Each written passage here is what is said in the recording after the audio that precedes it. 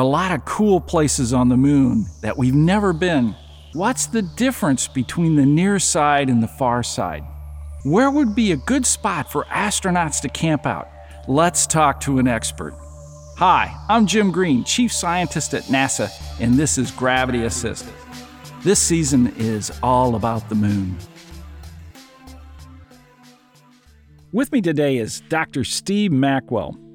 You know, when I first met Steve, he was the director of the Lunar and Planetary Institute, and now he is at the American Institute of Physics as the Deputy Executive Officer. And I'm real excited to talk to him today. He's one of the top planetary scientists in the world. Welcome, Steve. I'm enjoying being here.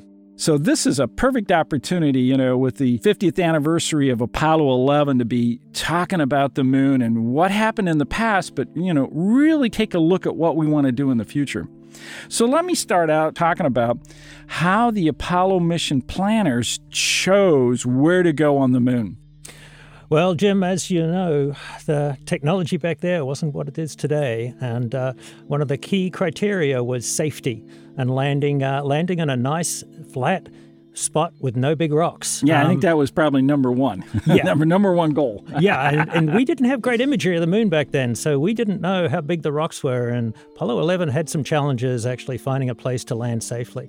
But safety was a key criteria. Also, you know, you had to be on the near side because communications back to Earth was critical. Yeah, couldn't go to the far side. Can't go to that side that we can't communicate with, indeed. Mm-hmm. So all that changed. You know, Apollo 11, 12 landed. 13 had to come home. Didn't make it to the surface of the moon. You know, it was a very famous mission everyone knows about, of course. And then we went on to 14, 15, 16, and 17. So a really great set of 6 fabulous Apollo missions. And they brought back some material. You know, they brought back about 850 pounds of lunar samples. So what are some of the things these lunar samples have told us? Oh, we learned a lot about not just the moon, but also the Earth and the inner solar system. And in fact, we even learned about how the early solar system developed from those samples. One of the key things we learned is because the moon doesn't have the kind of erosional history and everything that we see here on Earth, is the surface of the moon's relatively pristine. So we have the history of bombardment, of impact cratering on the surface of the moon that goes back right to the earliest times of the solar system. And we've used that information to calibrate the surface ages of Mars, of Mercury, of other planetary bodies in the solar system. So that was a really critical piece because, you know, we couldn't unravel the history of our solar system without the information we got from the samples we brought back from the moon. We also kind of learned a lot about how the moon evolved over time and volcanism on the moon. You know, there's a lot of information in the samples that we brought back, even though they were from a relatively limited area on the surface. You know, having those samples in our hands allowed us to date them. And some of the key to that is really looking at samples that we brought back from the moon. So how old is the Earth and the moon? About 4.6 billion years. It's wow. We've been around a while. Yeah, that's right.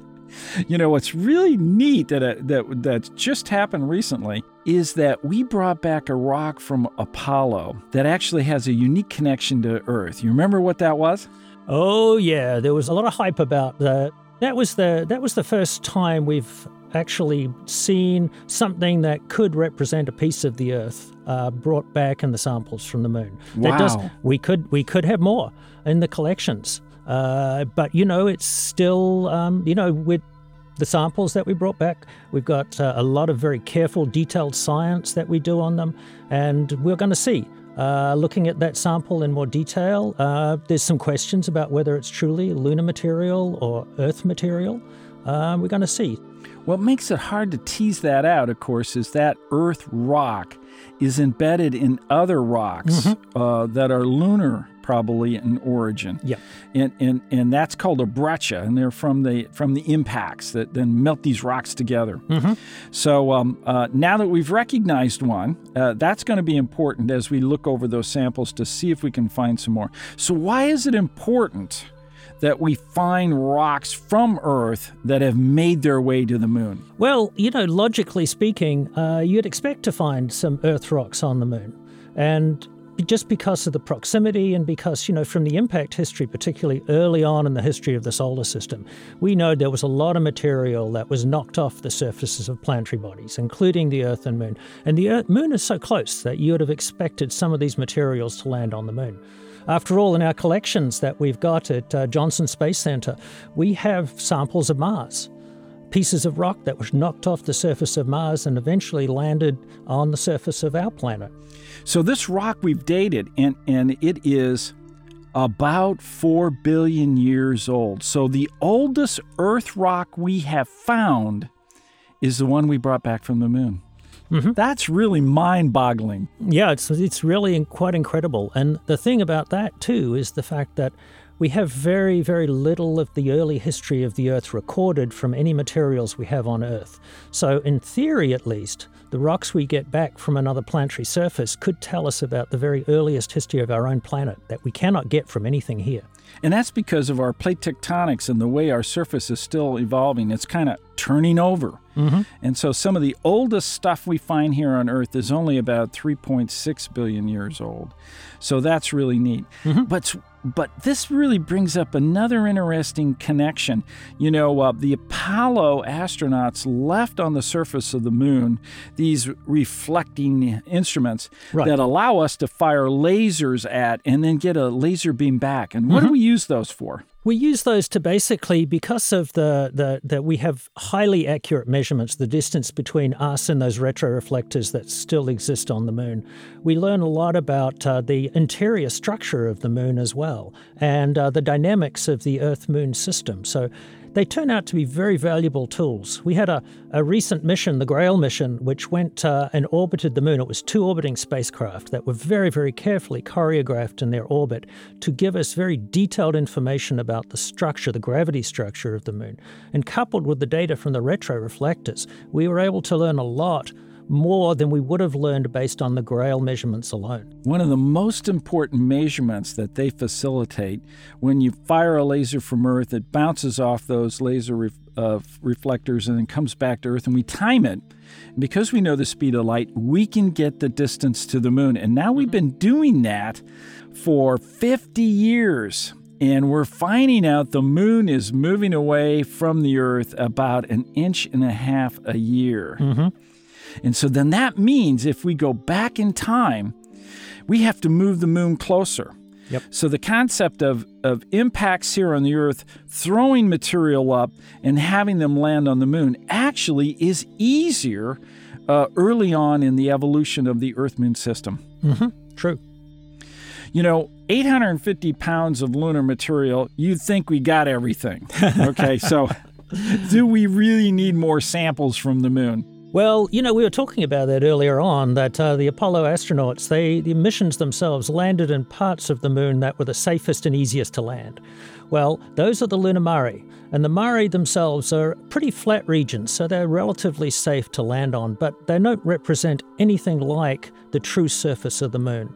And so because of reasons of safety, we have a lot of the Moon left to look at. And even when you look at the landing sites, you see they're not distributed very broadly on the Moon itself. So there are many places left to go and many types of rocks that exist on the Moon that we know are there based on orbital measurements from spacecraft that we haven't sampled yet. So there's a lot left to do and many, many questions about the Moon that would be answered by collecting more samples.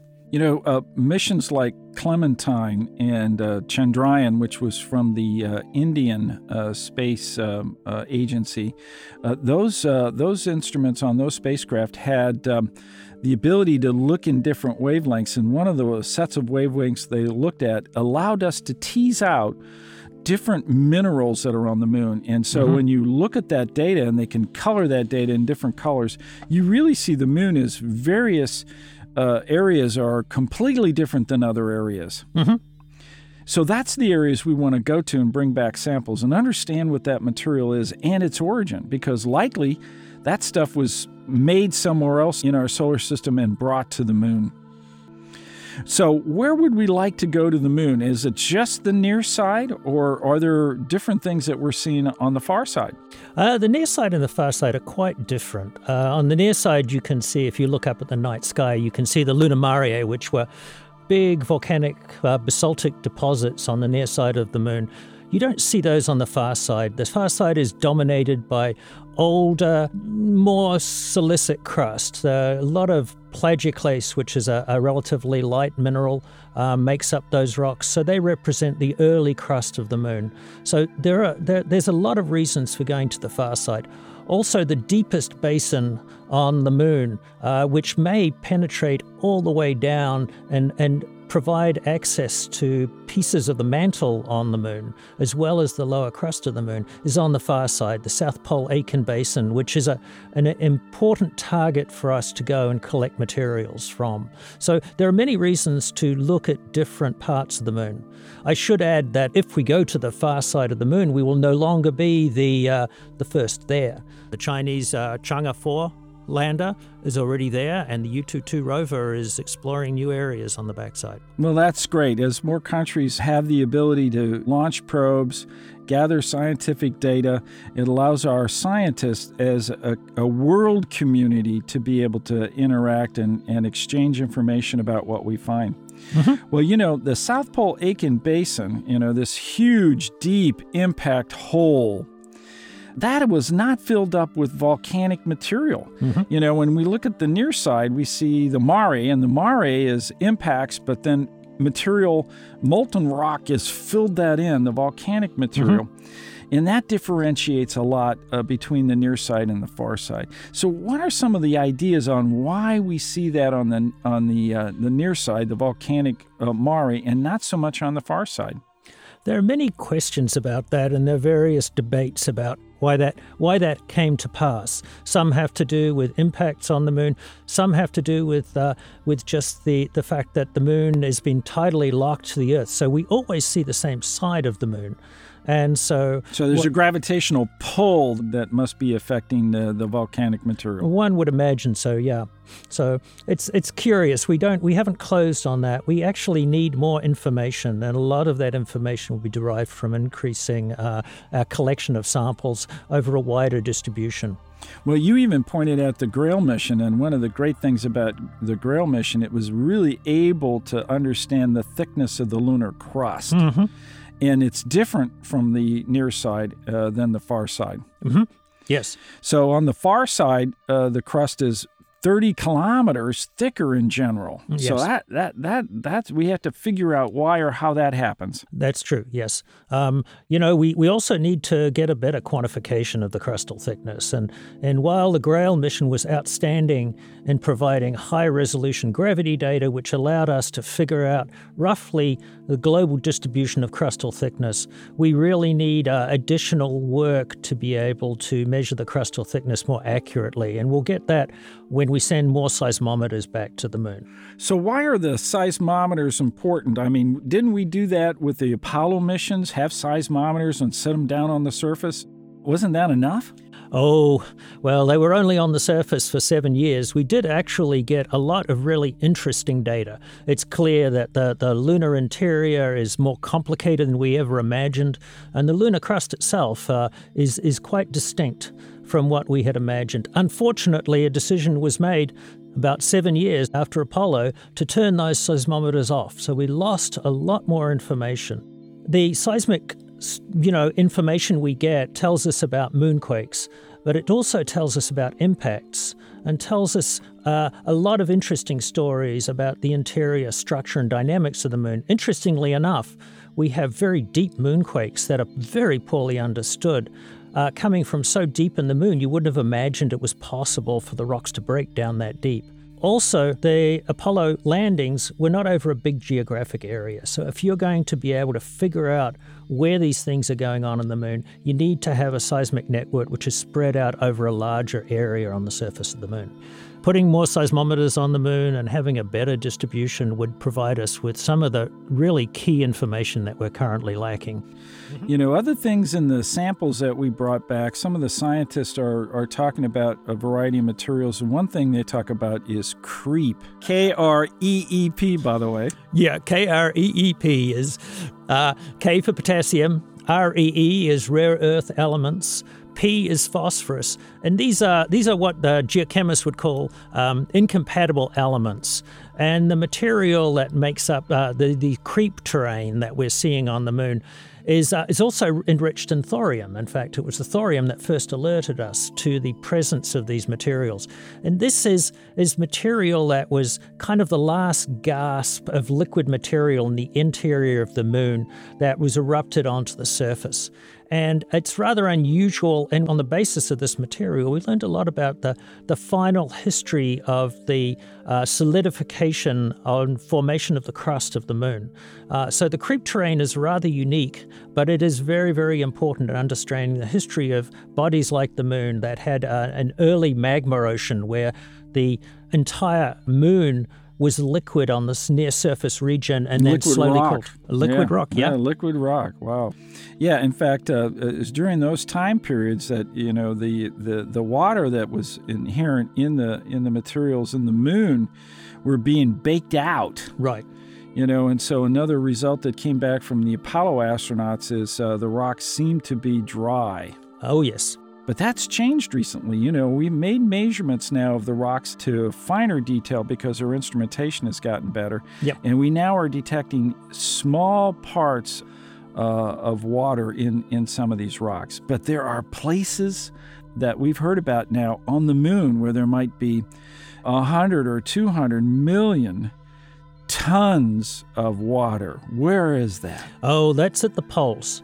Because it doesn't have an atmosphere, and because of its orbital dynamics, there are places on the moon, the craters on the south and north poles, where the temperature in the bottom of those craters is colder than anywhere else in the solar system. And within those regions which never see sunlight, any volatile deposits, particularly water, is trapped and can build up over time. And so we believe, based on measurements that are done from spacecraft and also from crashing the Laddie spacecraft into one of the South Pole craters, we understand that there are some fairly major deposits of water ice and maybe quite high concentrations that we can then use for other purposes, such as we can use it to extract oxygen for humans to work on the moon. We can use it for cracking into hydrogen plus oxygen for fuel for spacecraft to move out further into the solar system. So these deposits are really important and make the moon not just a place we want to go do science, but a place that can be a commercial venture to enable further solar system exploration. Yeah, that's really a fantastic idea. The tough thing is it's in a permanently shadowed crater. So that means we got to crawl into that and get in there to not only sample it and really understand what's there, but then to be able to figure out a way to be able to use it. Mm-hmm. So there's a lot of engineering that really has to come into play. Now, these regions, these permanently shadowed regions, of course, as you point out, are in the poles, the North Pole and the South Pole.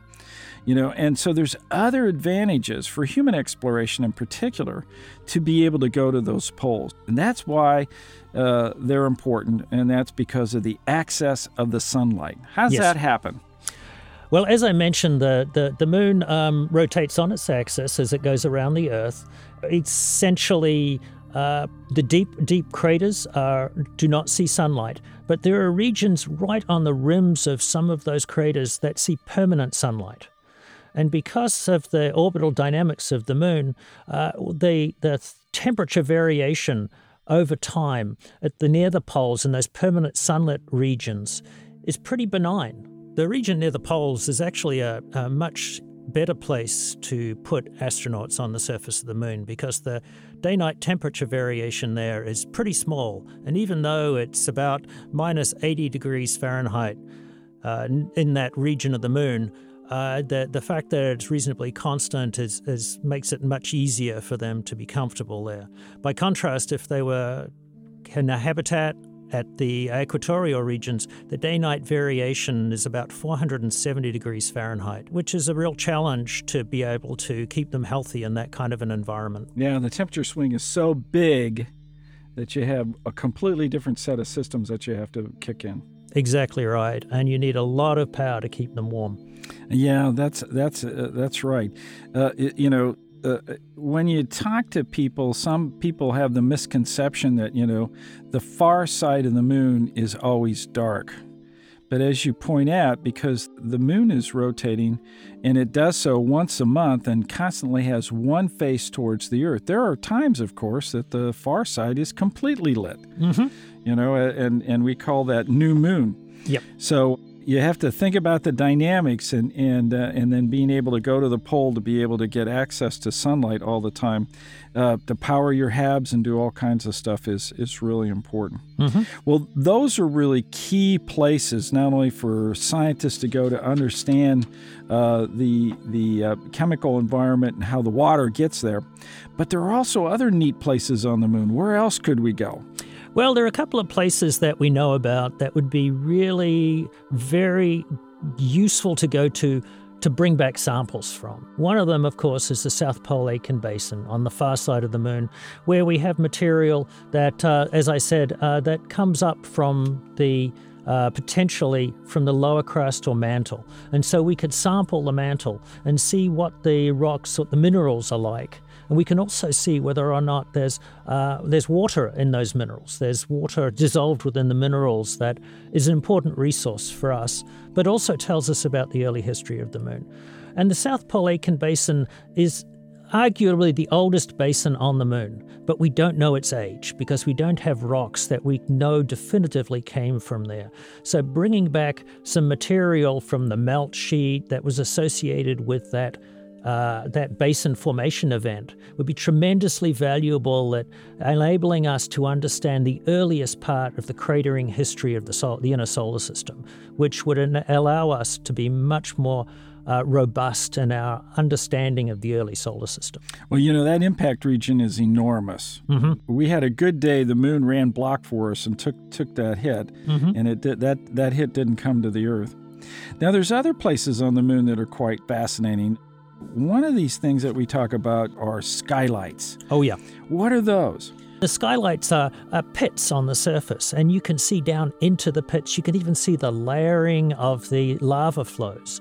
And we believe that these pits, these structures were formed due to collapsed crustal material over the top of a lava tube. And we see plenty of lava tubes on Earth. We see them in Hawaii and other places, and it is reasonably conceivable that you would break down the material above and create a cavity. And those cavities could be really important for us as we think about sending humans back to the moon, because they present an opportunity for putting astronauts below the surface somewhat, which is a more benign temperature environment, and also habitats in the bottom of these structures would also allow them to be protected from solar radiation much more than putting them in a habitat on the surface of the moon. That sounds really neat. I mean, and those skylights, and they've found quite a few of them.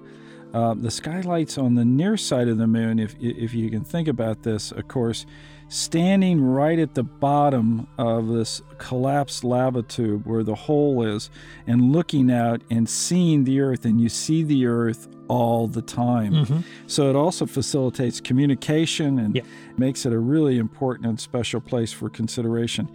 The fact that, that it goes down, tens of meters, and we have all kinds of stratigraphy that we could look at scientifically, mm-hmm. could be quite important for us. So I'm real excited about pulling all these ideas together and seeing how we're going to use them to continue to help humans explore our moon as we go forward.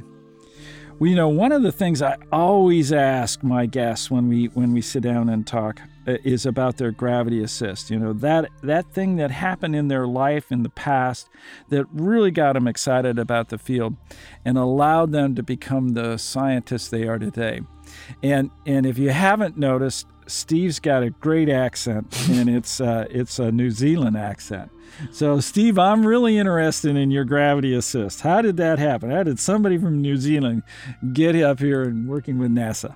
Oh, well, I would say I'm a bit like the Galileo mission to Jupiter. I didn't have just one gravity assist, I had two. The first one of mine was back when Apollo 11 landed, because I can still remember very, very clearly sitting in a classroom and with a grainy black and white TV set and seeing the first steps of Neil Armstrong on the surface of the moon. It was fascinating to see, as people were moving around, it was clearly so different. And it was us stepping away from this environment we'd been so comfortable with for forever here on Earth. So that was one of the things that really impacted me. I also had another gravity assist that came quite a number of years later. I was finishing up my master's degree in astrophysics in the University of Canterbury in New Zealand, and the first images came back from Voyager 1 out at Jupiter. Yeah. And one of the images that sticks in my mind more probably than anything was the image of the limb of Io, and seeing this cloud, this volcanic eruption, putting a cloud of material up, and thinking, wow, I always thought that the solar system was a kind of a static place. And here was this crazy volcanic activity on a body way out in the cold realms of the solar system. So, it really kind of made me think a lot that we live in a much more dynamic environment than I ever imagined. Yeah, we do. And so that was what got me thinking about it. And so when I took over at the Lunar and Planetary Institute, for me, that was really coming back home. That was getting back and looking out into the solar system and thinking, wow, we need to understand what's going on here much, much more. And in the last 20 years or so, wow, we've made such progress. It's really amazing. It's been amazing. It really has. Yeah. So you were the kid in the candy store at the Lunar and Planetary Institute. Oh, that's yes, I for was. sure. Oh, yeah. Well, I really enjoyed chatting with you this afternoon. Thanks so very much for joining me, Steve. Oh, it was a pleasure, Jim. Well, join me next time as we continue our exploration of the moon. I'm Jim Green, and this is your Gravity Assist.